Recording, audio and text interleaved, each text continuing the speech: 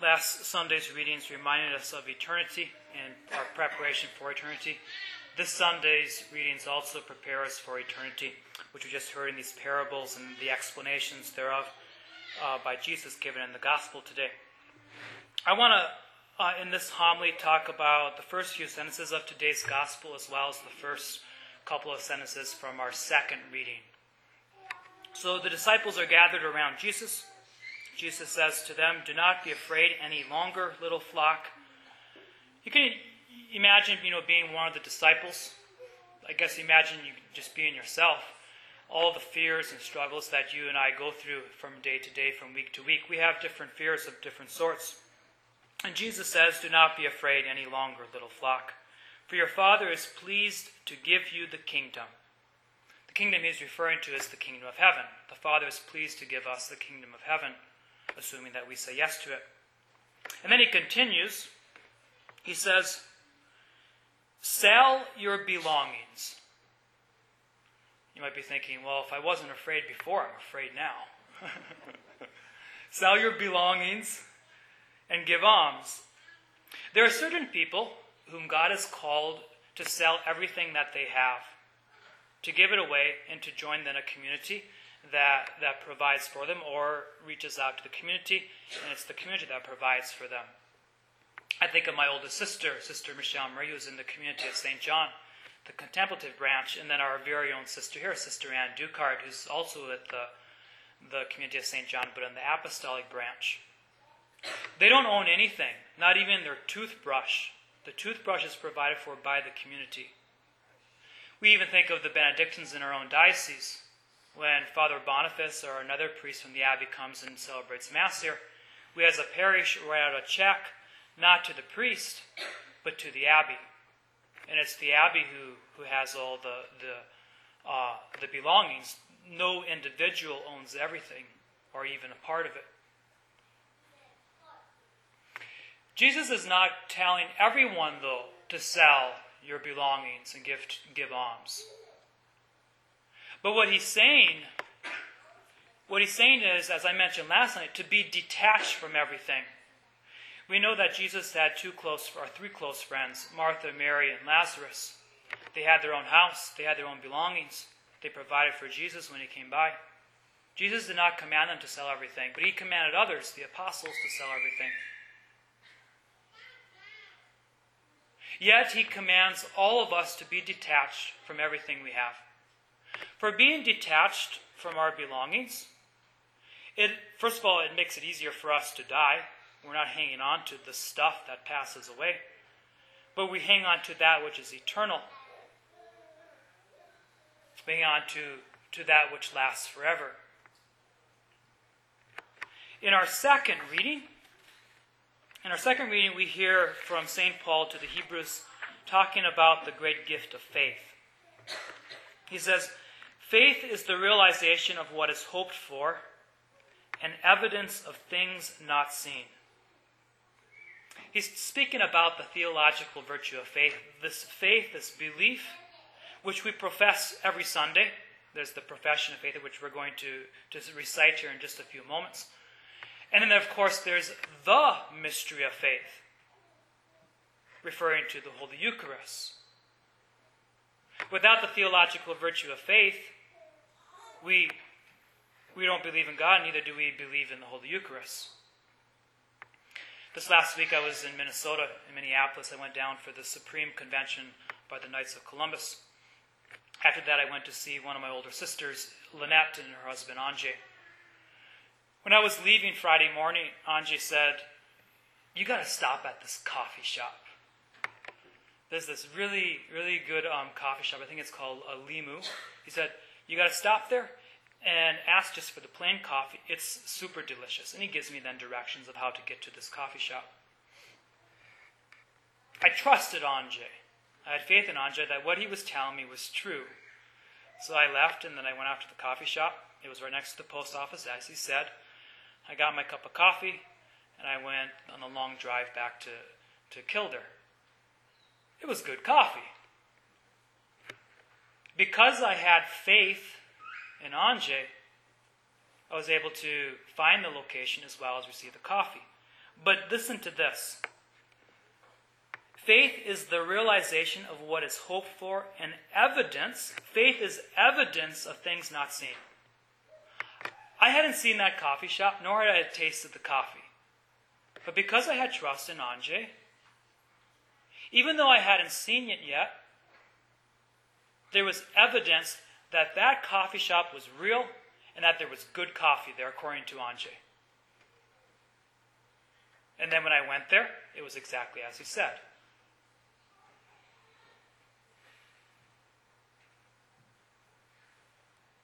Faith in God is the realization of what is hoped for.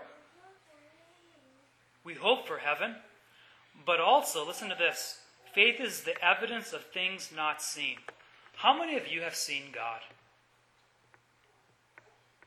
None of us have seen God in his divinity. We haven't. Even in his humanity, we have not seen him. Yet we believe in God. Yet we believe in Jesus because of the evidence that has been shown to us.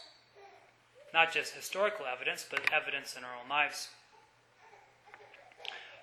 Two or 3 weeks ago, a number of statistics came out regarding Catholics given by the Pew Survey. It's a secular survey system, but they did this one particular on Catholics.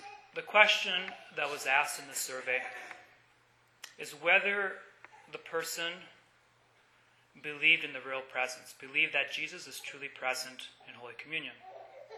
That was the question that was asked. And then there were some series of other questions. I won't go into all of them right now. I'll give a later homily on it. Of all Catholics, 70-some% said they did not believe that the bread and wine, which is in the back of the church right now, becomes the body and blood of Christ. They said they do not believe that. 70-some%. Of those that come to Mass every week or more,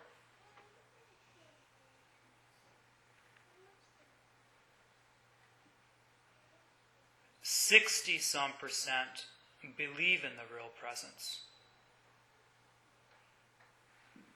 Which means, if these statistics are true, that 30% of us at Mass right now do not believe that the bread and wine, which is in the back of the church right now, when brought forward and the words of Jesus Christ are said over it, 30-some% do not believe that that becomes Jesus. This is Catholics, by the way. I hope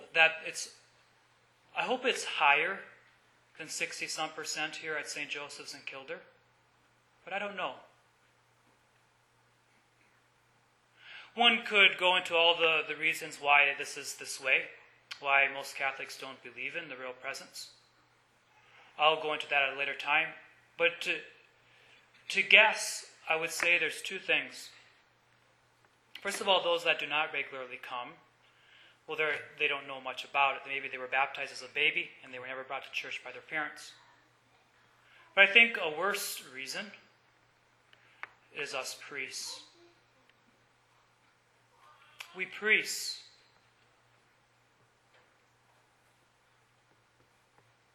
don't all believe in the real presence. There's always a Judas in the group. But not only that, those priests that do believe in the real presence don't always act like they believe in the real presence. Those Catholics who believe in the real presence, or say they do, don't always act like it's truly Jesus that they're receiving.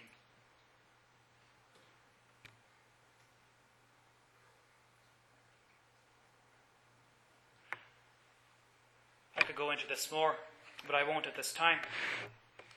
When the priest says the mystery of faith, he's referring to this great sacrament, this great mystery before all of us, that has been just transformed from bread and wine into the God of the universe, the one who created us.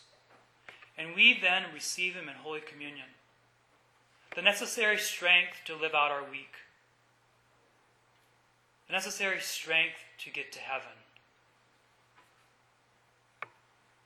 There's two graces I would like you to pray for at this Mass.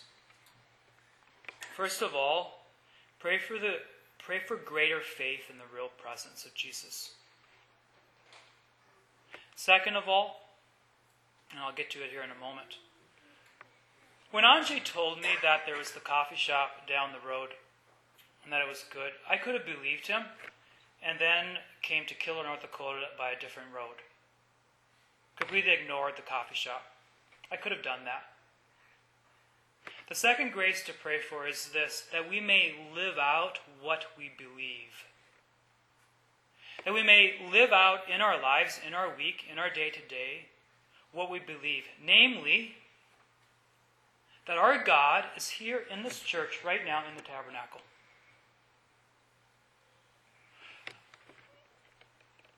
But keep this in mind. We believe that Jesus is truly present in the tabernacle right now under what looks like bread because he is trustworthy.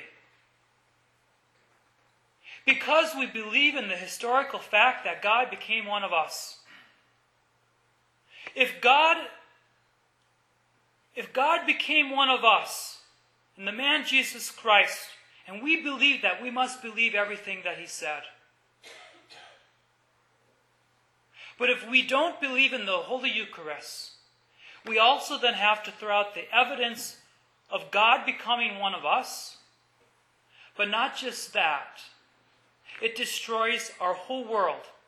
We can no longer then believe in the evidence of the pharaohs in Egypt, the history in China, the history in South America. We can't believe any of that because the evidence for Jesus is almost 1,000 times more than it is for all the other history of humanity.